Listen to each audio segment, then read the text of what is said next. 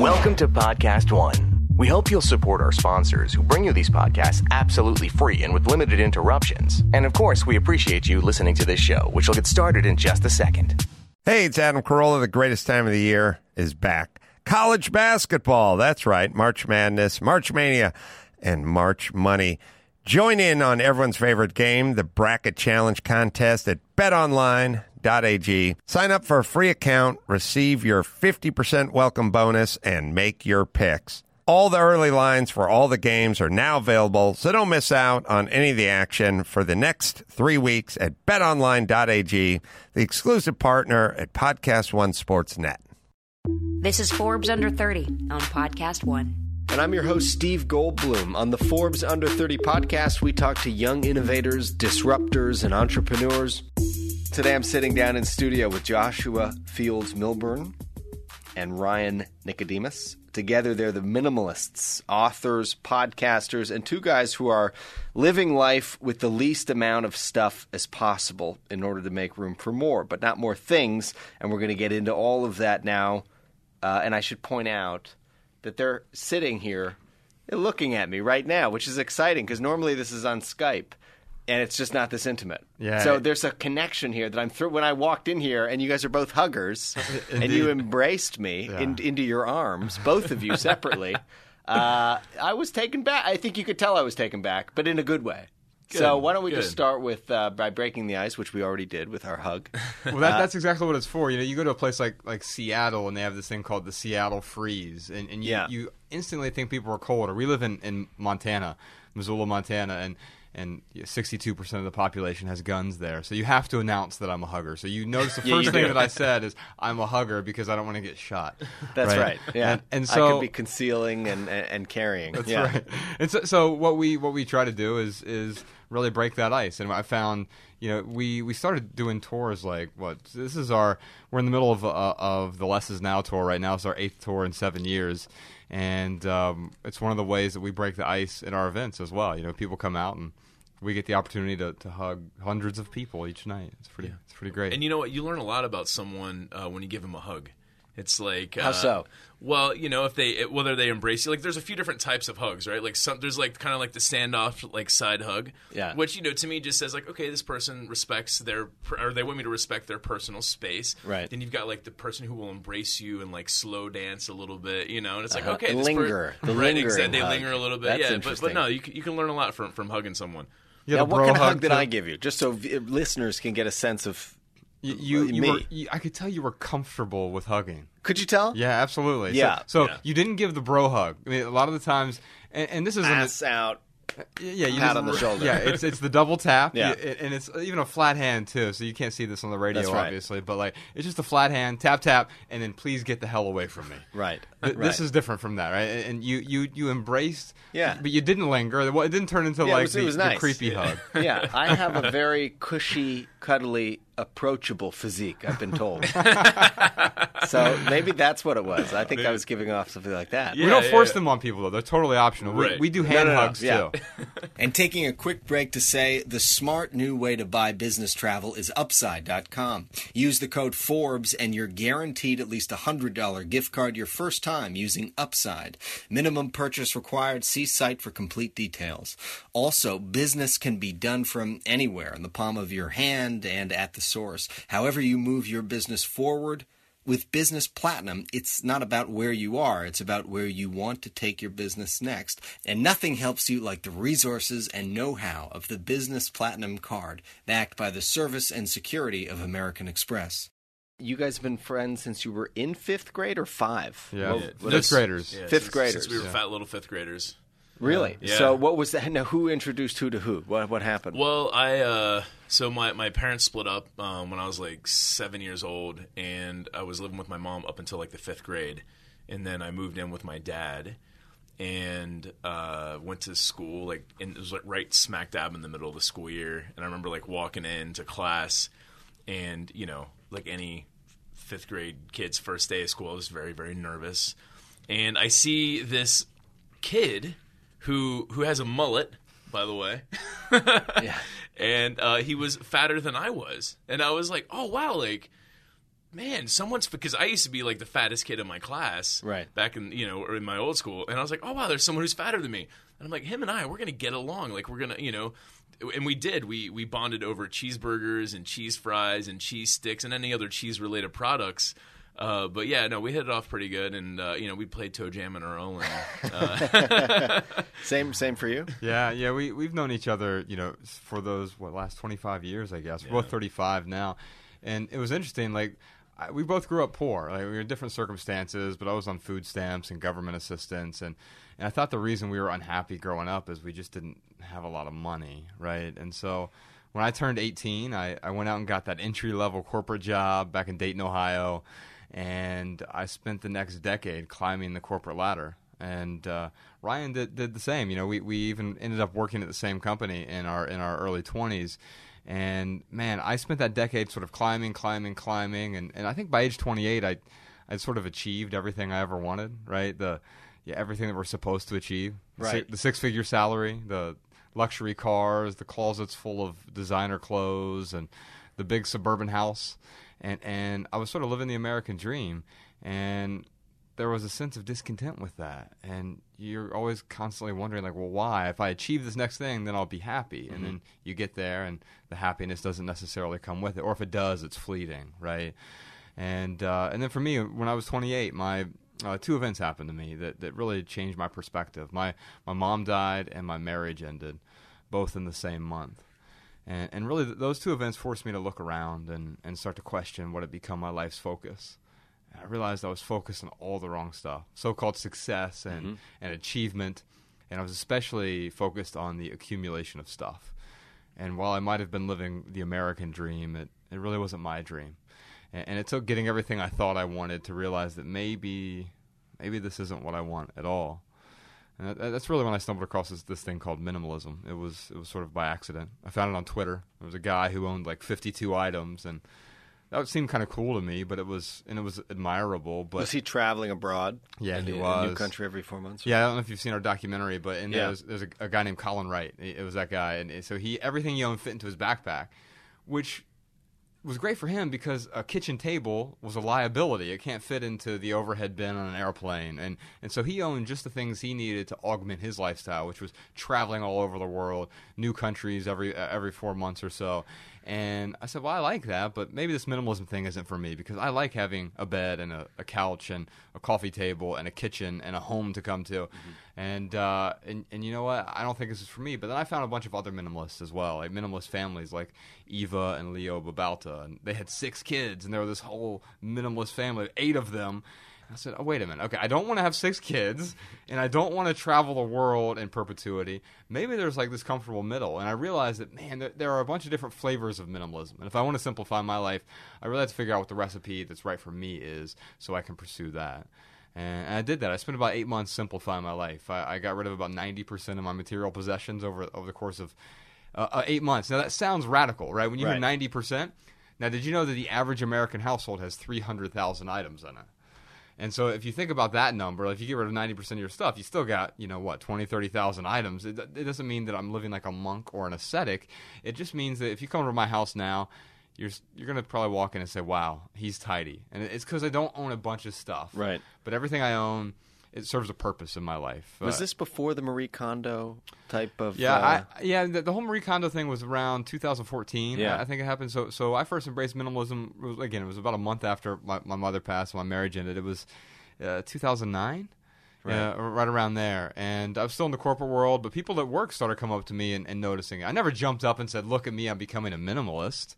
But people were like, hey, you seem less stressed, or you seem so much calmer, or why are you being so nice lately? And that was really opened the door for me to talk about minimalism. Ryan came to me one day. We were at work. And he said, I want to take you to lunch and talk about this. And he sat me down and he said, why the hell are you so happy lately?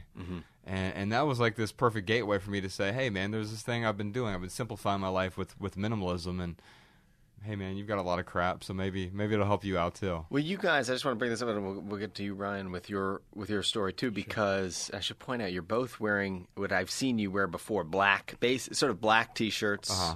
Black. I don't know. Let me go get it. black pants. I mean, it's very Don't forget about my minimal. bright orange shoelaces. I do that too. Got some color, man. I like a little peacocking as well too. Yeah, Purple socks, too. you have to go big socks. I know what you mean. You guys, what were you doing in the corporate world before? Because I looked at your TED Talks, and it's interesting. You guys both. There's 2 TED Talks, and one you kind of flip.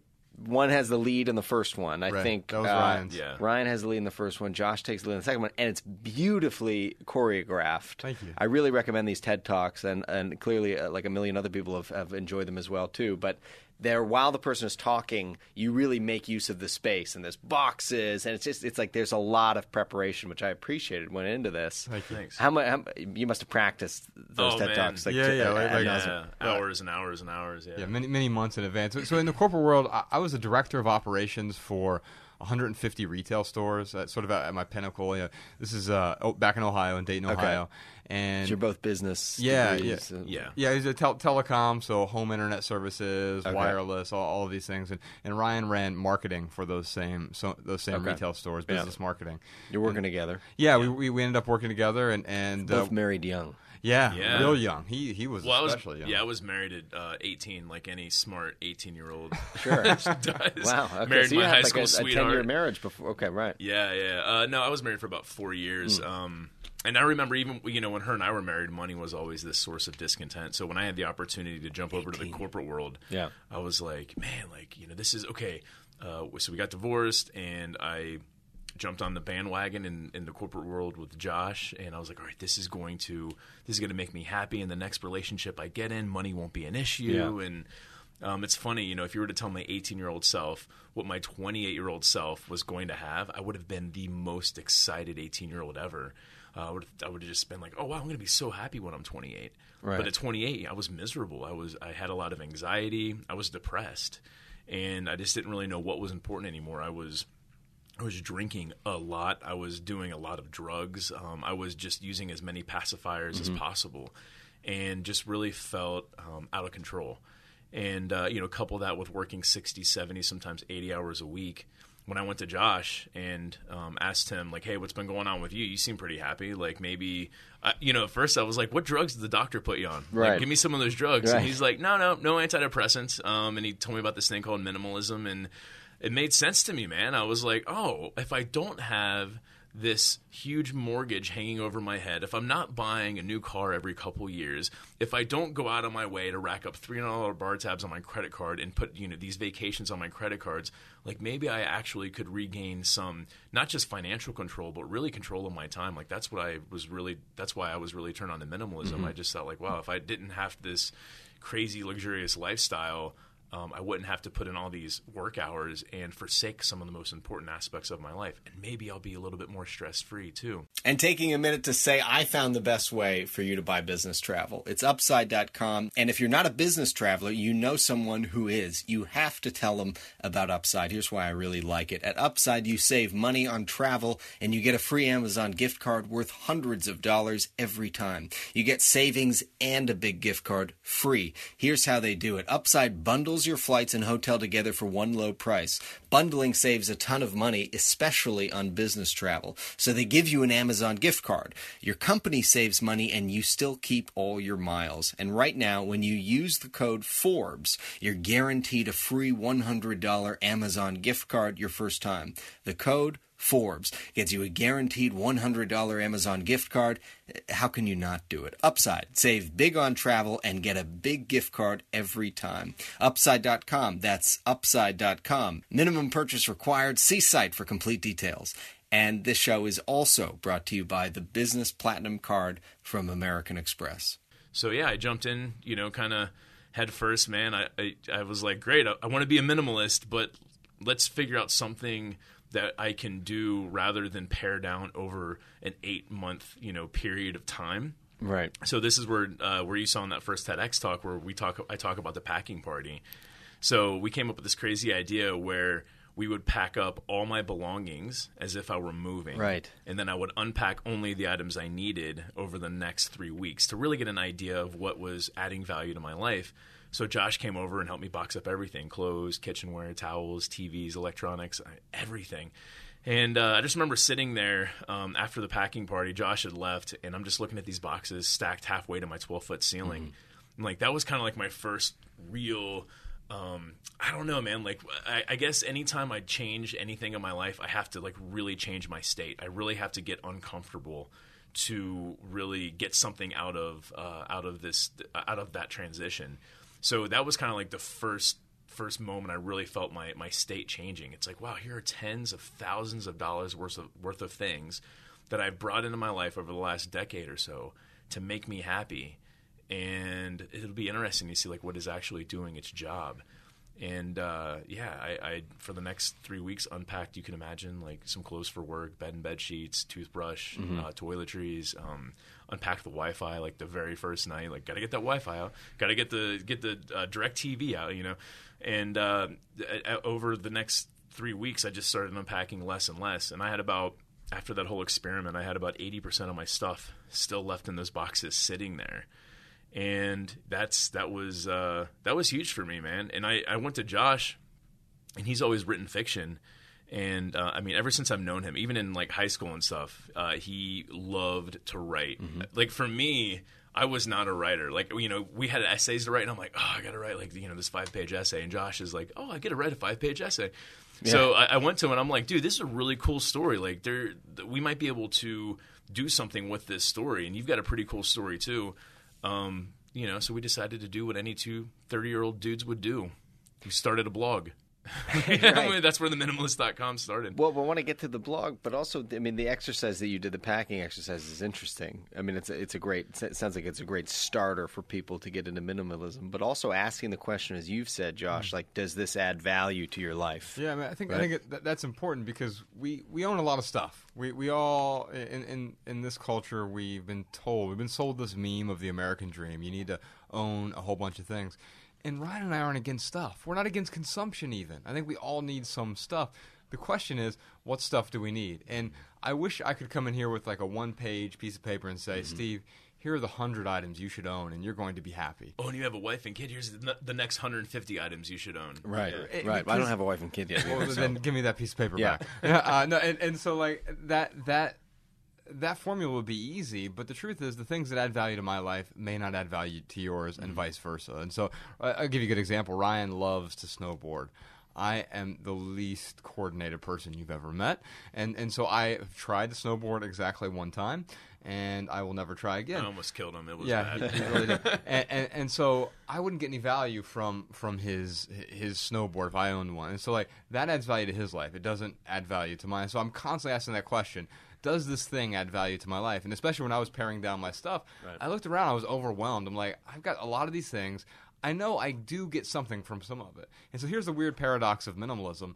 As a minimalist, the things that I own now, I get far more value from having fewer things because I have fewer things, but they tend to be better things, higher quality, more value adding, and they're things that I tend to use every day or at least relatively frequently. You know, one of the rules that I have in place in my life is the 90-90 rule. And so have I used this thing in the last 90 days? Right. Am I going to use it in the next 90 days? And if not, I give myself permission to let go. Now, there are obvious exceptions. There might be some seasonal things, but for the most part, I decide to let go of things that I'm not using. I have a few cosmetic products that we could easily let go of. I'll tell you, it's funny you mention that. That's one of the best things that I recognize right away about this whole journey is when I unpack the toiletries. Because, like, if you were to go in my shower before I had this packing party, you need 6 different gels just in case. Yes, you need them. It's crazy, man. Yeah, it's crazy. Yeah. And then after doing that experiment for 21 days and using those toilet that I'm using on a daily basis, I'm like, oh, wow, like my shower was like so much.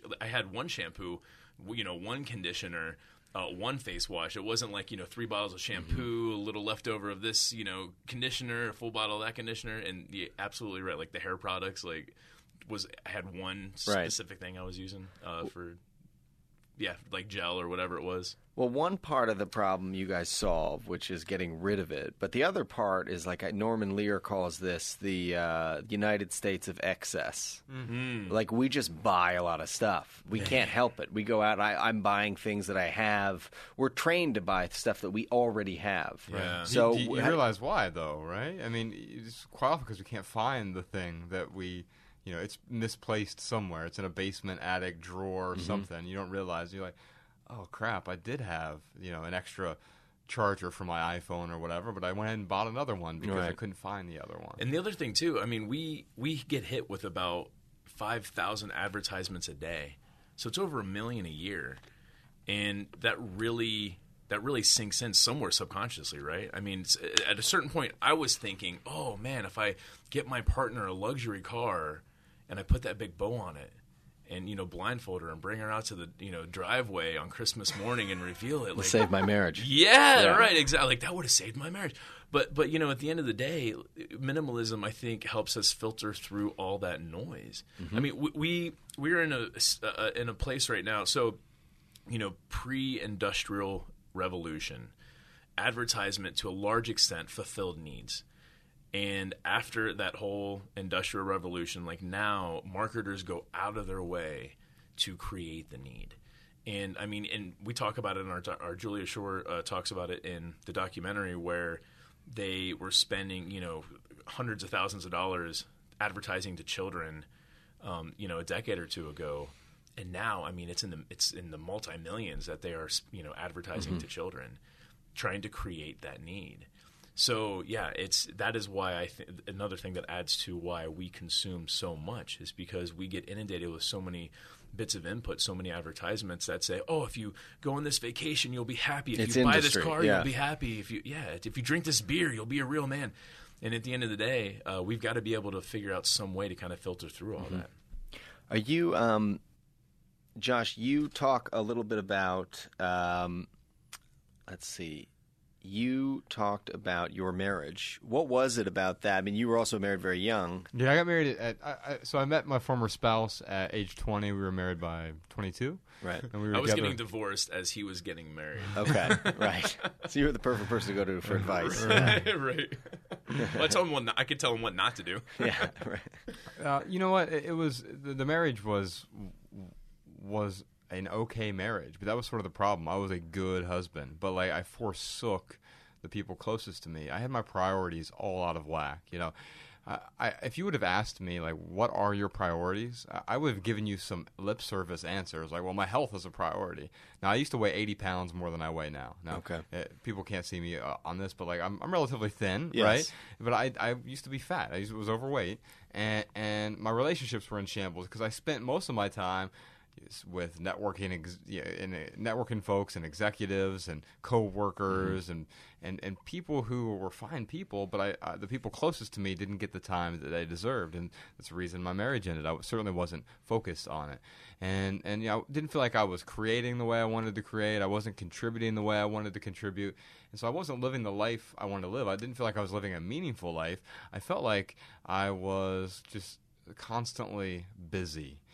And in fact, we use that word all the time as sort of this badge of honor, right?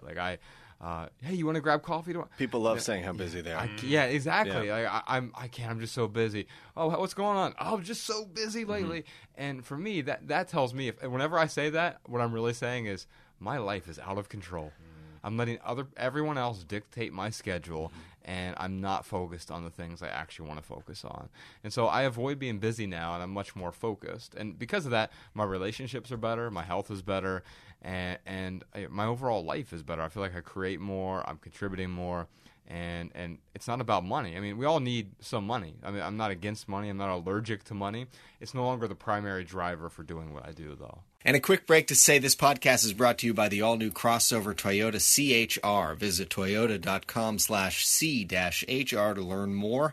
And small businesses are at the heart of our communities. They're the places we could not live without. Whether you're looking to create a website for your business or a personal blog, you'll make a big impact when you build your site on WordPress.com. Even if you don't have experience building a website, WordPress.com can guide you through the process. They have hundreds of customized themes to get you started. You'll get built-in social sharing, and if you're on WordPress.com, you immediately have a leg up on everyone else when it comes to search engine optimization. On WordPress.com, you are part of a community with support 24/7 when you need it. Come see why more websites run on WordPress than on any other platform. Get started today with 15% off any new plan purchase purchase, go to wordpress.com/Forbes to create your website and find the membership plan that's right for you. That's wordpress.com/Forbes for 15% off your brand new website, wordpress.com/Forbes. The experience that you had with the loss of your mother is something that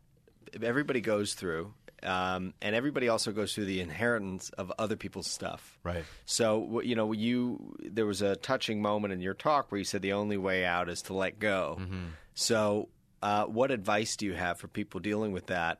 I just went through something like that with my family, where you're sort of looking at all these photographs, and you're like, this pillow was from Shanghai. Who wants this? So what do we want? And everybody, the reality is a lot of it's got to go. Right. So what advice do you have for people? What was that experience like? Well, you used 3 words earlier, just in case. And I think we give ourselves permission to hold on to a bunch of stuff we don't need just in case. And I found that for me, those 3 words are the 3 most dangerous words in the English language, because it's a justification for holding on to something I don't need, I'm probably never going to get value from. And so my first foray into minimalism was actually dealing with my mom's stuff. When she passed, I spent a lot of time with her down in Florida as she was going through chemo and radiation. But when she finally passed, I had to fly down there one last time from Dayton, Ohio, to deal with her stuff. And so I went down there, and I found about 3 apartments worth of stuff crammed into Mom's tiny 1-bedroom apartment. Now, she wasn't a hoarder. It wasn't like the TV show or anything. Right. But she just had a lot of things. And I think we all accumulate stuff. She had 65 years worth of accumulations.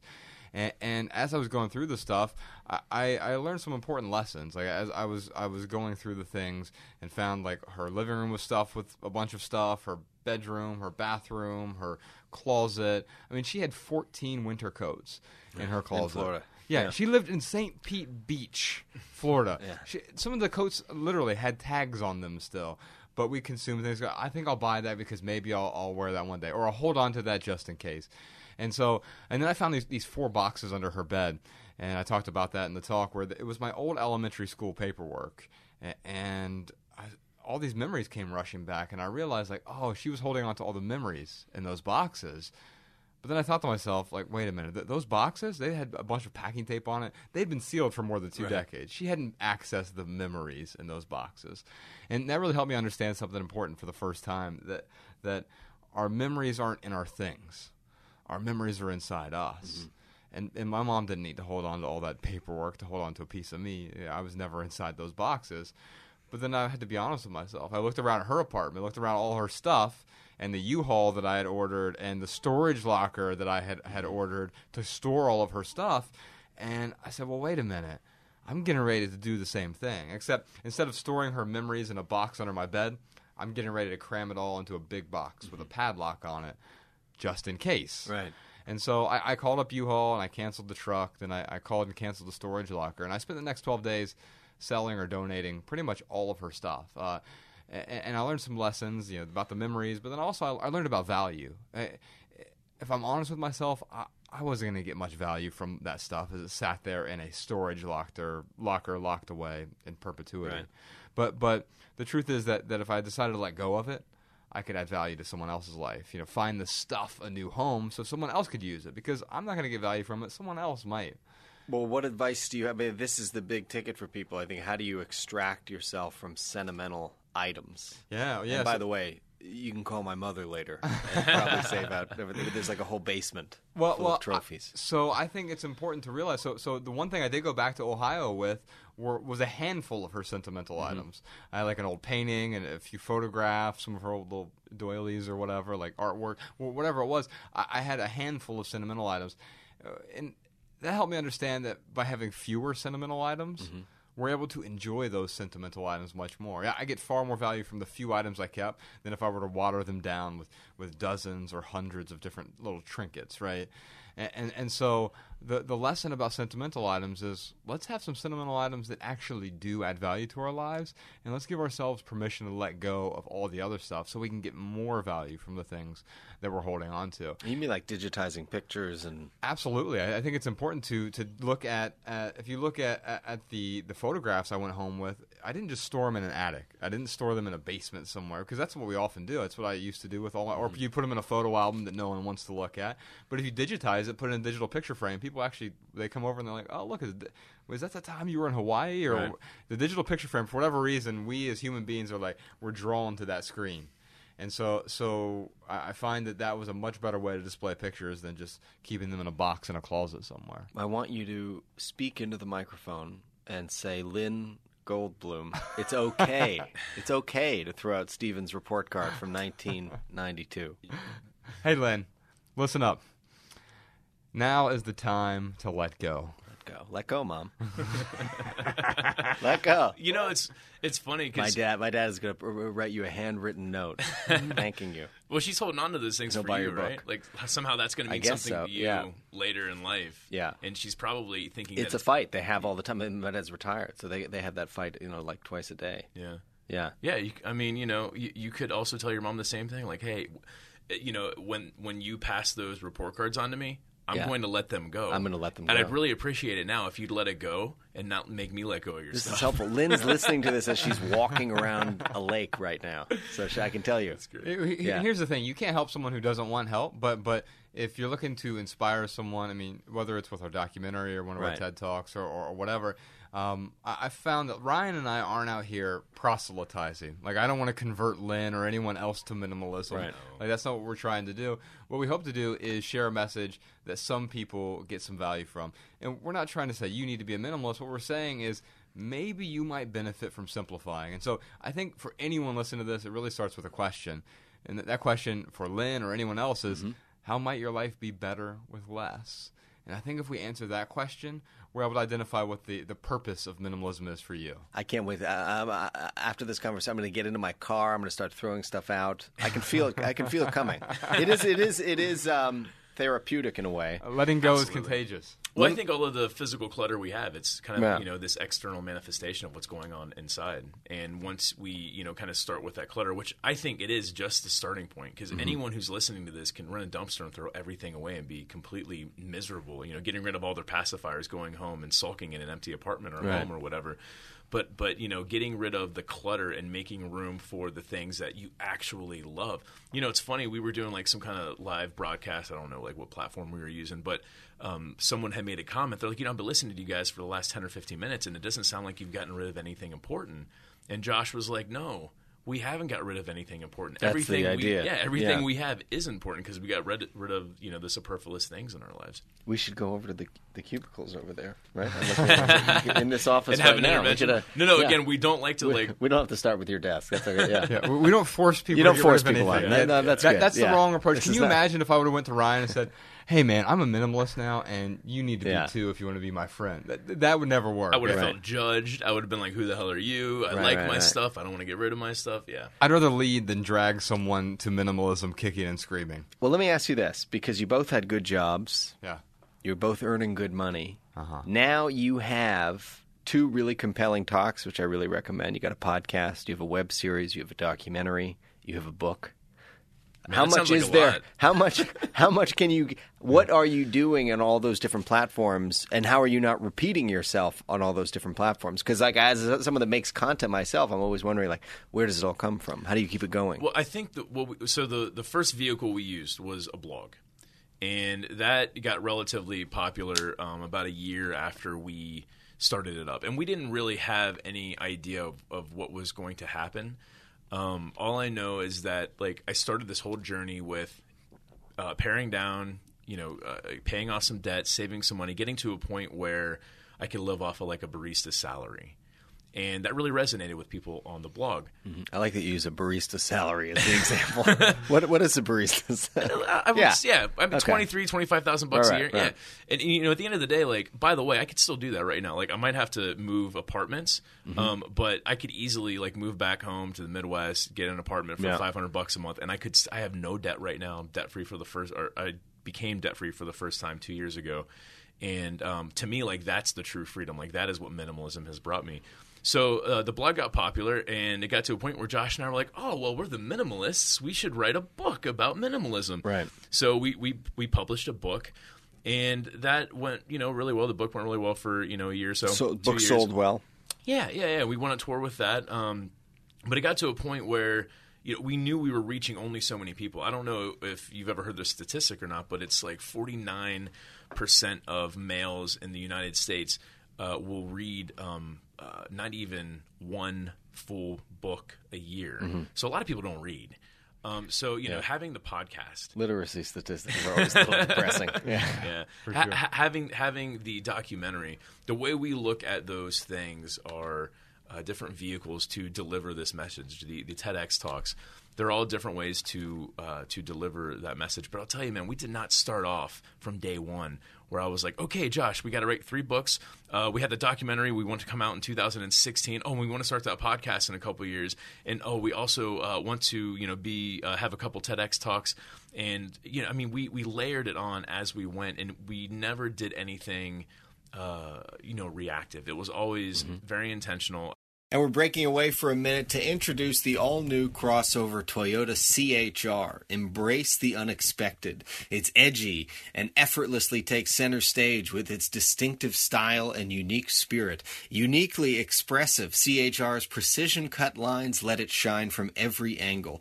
Born from the ingenuity of a race car driver, CHR is designed to maximize driving pleasure every time you turn the wheel. Agile handling helps show off its athletic side, whether you're cruising through the city or taking on your favorite winding road. Tucked away neatly throughout your CHR are advanced safety features and measures that are designed to help keep you alert and safe in the event of an accident. Because as any good driver knows, accidents can happen, and when it comes to driving, the best defense is a smart offense.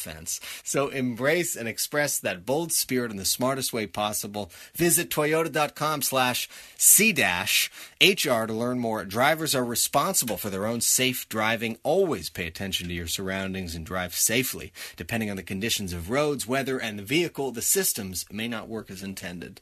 And the Forbes Under 30 podcast is brought to you by WordPress.com. Get 15% off any new planned purchase at WordPress.com/podcast. That's WordPress.com/podcast. When Josh talked about us being focused earlier, that's the perfect way of saying it, because every year, we will take one major project and focus on it. So, in 2014, we went on a 100-city book tour with our book, Everything That Remains. In 2015, it was kind of our year of giving. We built schools, we built wells, we funded high schools in Africa with supplies that they needed. We built orphanages. 2016, it was the documentary when it came out. We went on tour with that. And then this year, we are doing this other tour with the live podcast. Because of the documentary, our audience has grown so much. We like to get on the road and see, our audience and give them hugs and well, there's like an evangelical approach to the minimalist, because it is a difficult thing to say. The minimalist, say because fast. Because you can always convert people. I think it's very freeing, and you can see why people would want to be involved. So when you look at the podcast, how do you approach the podcast each week? Well, so right now, while we're doing the tour, we're doing these live podcasts, which is different. Usually the podcast, what happens is people call in. It's almost like your old school call-in show, except they leave us a voicemail, and then we interact that way. So Ryan and I will answer questions, and we try to help people. We have a theme each week. So like this week's theme, we just put out was on hoarding. We talked about the sort of psychology of hoarding and going through that. And so we have a theme each week, and we answer questions with respect to that theme. Except when we do these live events, then we get to interact with people. And the nice thing about that is, if we have a crowd show up and say 1,000 people are there, you'll see that 500 of them were dragged there by a family member usually, right? You're bringing your mom or your spouse or whoever. Your mom's bringing the granddaughter, whatever it may be. And I found that the light bulbs in the middle of that start going off above people's heads. Like, they were dragged here willingly, obviously, but all of a sudden we've said some things that start to click. Because this isn't a radical lifestyle for us. It seems radical at first. You hear the word minimalism. You hear 90% of my stuff's gone. But then you start to get into the details, and you're like, oh, that doesn't seem radical. That just seems really practical to me. Yeah, I can't tell you how many times people will call into a radio show, and they're like, it sounds like you guys are just talking about common sense stuff. And we're like, yeah, it is pretty common sense, I guess. But unfortunately, common sense isn't that common these days. Right. Well, now, how long before, I know you already have all these different mediums online and on the podcast and through the documentary. How long before like HD TV approaches you and says we want to do a makeover show where you come in and you are going all over the country and we're filming some stuff right now. So with HD TV, not HD TV, but we're working on some stuff. The documentary made it to Netflix, and that was really big for us. So we're talking to Netflix about a series, and we're talking about a more detailed special on really our stories, because the documentary allowed us to broadcast a bunch of different perspectives from different minimalists around the world, and we also want to flesh out sort of the stuff you saw on those TEDx talks. We want to take that and really show people how was it possible to get from A to Z. How did you go from being this suit and tie corporate guy, which there's nothing wrong with that, to being a minimalist? There's obviously quite a few steps between A to Z there, and so we're working on that as well. We're just finding the right vehicles to communicate the message, and it's different for different people. The book that we wrote called Everything That Remains, that was our second book, and it was a memoir, and I found more people have gotten value from that who are deep readers, and then we've had other people who said, I haven't read a book in the last 20 years, the first book I read, and it really resonated with me. So that's one vehicle, but that's not going to resonate with everyone. So the question is, how do we find the right vehicle to communicate this message with as many people as possible? Do either of you incorporate meditation into your life? Yeah, I do. I'm not very good at following like rules that I hear people say about meditation. Like my whole thing is I will try to at least sit for like a minute and have some quiet time. And that sometimes will turn into 15 minutes, sometimes it'll turn into 30 minutes. I will use different apps, Headspace app. There's a 10% Happier app that Dan Harris has, which is a great app. But at the end of the day, yes, like it is very important for me to have a little bit of quiet time. Now I have like a very ADD mind, so my mind is constantly wandering, and it's very hard for me to just sit there and be quiet. Right. So sometimes I'll just, before I start, meditating, I'll just think to myself like, okay, what am I trying to focus on today? Like, what do I really want to accomplish? And maybe I'll just have like one thought, 3-4 words that will stand out. And if I find myself wandering, I will kind of go back to those 3, 4, 5 words to kind of at least help me stay focused on one thing. So yeah, it's absolutely something that I think it's funny because 5 years ago, meditation, like I would have just said like, what is that, like woo-woo stuff? And after, listening to people like Dan Harris and reading his book 10% Happier, it really takes the woo-woo out of it. And there actually is science behind meditation, and I'm totally on board with it now. Yeah, someone who, like yourself, Dan Harris, had like an epiphany right on the air with his newscast and changed the direction of his life. Yeah, I mean, he sort of had a nervous breakdown on air, right? And that really, he realized, like, wait a minute, I need to take back control. And for me, minimalism has been a way for me to take back control. As Ryan said earlier, those physical possessions are a physical manifestation of what's going on inside of us. Because we have a lot of external clutter, but we also have a lot going on inside. We have mental clutter, emotional clutter, spiritual clutter, financial clutter, all of this internal clutter. And once we start dealing with the stuff outside, it allows us to look inward and start dealing with what's going on inside. Well, where do we go from here with the business? Where does the business go? Man, as long as people keep showing up, we'll keep doing what we do. I mean, ultimately, what we want to do is what I think everyone wants to do. They want their work to be as meaningful as possible. And as long as we can continue to produce meaningful works, and there are different, like Josh said, different vehicles that we can use to get this story, to get this message out there. And that's kind of what people will be like, oh, you're motivational speakers, or, you're gurus or whatever. And I'm like, no, I think we're storytellers. Like, we tell our story, and it's a nice recipe. And people are able to kind of tweeze ingredients out of there. So, as long as we can keep adding value by sharing that recipe to other people's lives, then if HGTV calls us and it makes sense, we'll totally do that. By the way, Steve, I'll tell you, man, we have totally had producers reach out to us. Right. I remember the first time we were ever pitched, hey, we want to talk to you about maybe doing a reality show. We don't really have an idea. We just want to have a conversation with you. And one of the first questions they asked us was, so what kind of drama do you guys experience at your events? So, right away, Josh and I are like, this probably isn't going to work. This is probably not going to work. But the intentions are going to be different. Yeah. Right, exactly. We're kind of allergic to drama, manufactured drama at least, right? Yeah. The tensions are already high with the stuff. I mean, when someone's dealing with their things, you don't have to throw your stuff across the kitchen yelling at your spouse. for the tension to be there. Yeah. And so, yeah, whatever. We don't want you parachuting into like divorced groups and Right. people dealing with a horrific Or, like, loss going- in their life. or I mean, going it's into- nice if they want to buy your book, but I don't think we want to bring the whole camera crew. Right. to Or like the, going into home and sitting like getting Shiva. rid of like Yeah. somebody's hoard like while their spouse is away. Yeah. Terrible idea. Oh my goodness. Listen, We're that's gonna what I shot. recommend. I mean, you guys are both very inspiring people. The talks are inspiring, and I hope you keep your independence because you can obviously just then keep doing what you want to do, and don't let anybody don't become misguided by that. So I think you guys are on the right track. I was gonna say no, like if we have some good book sales or whatever it may be, Yeah. it's like we don't think to ourselves like, oh, how can we stash this or how can we go get minimalist jets? It's more about like, okay, what can we invest our resources in to put more out there to spread this message more. Well, I appreciate you both coming in here face to face.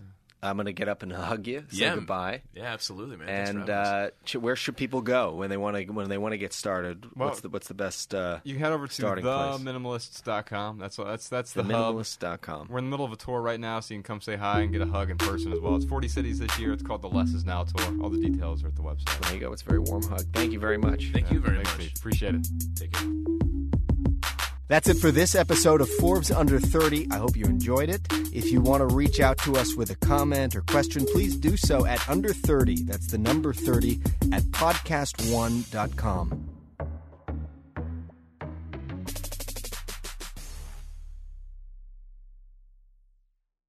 And one more thing, download the all-new Podcast One app now in the App Store or on Google Play. Find out everything about your favorite shows and get more content.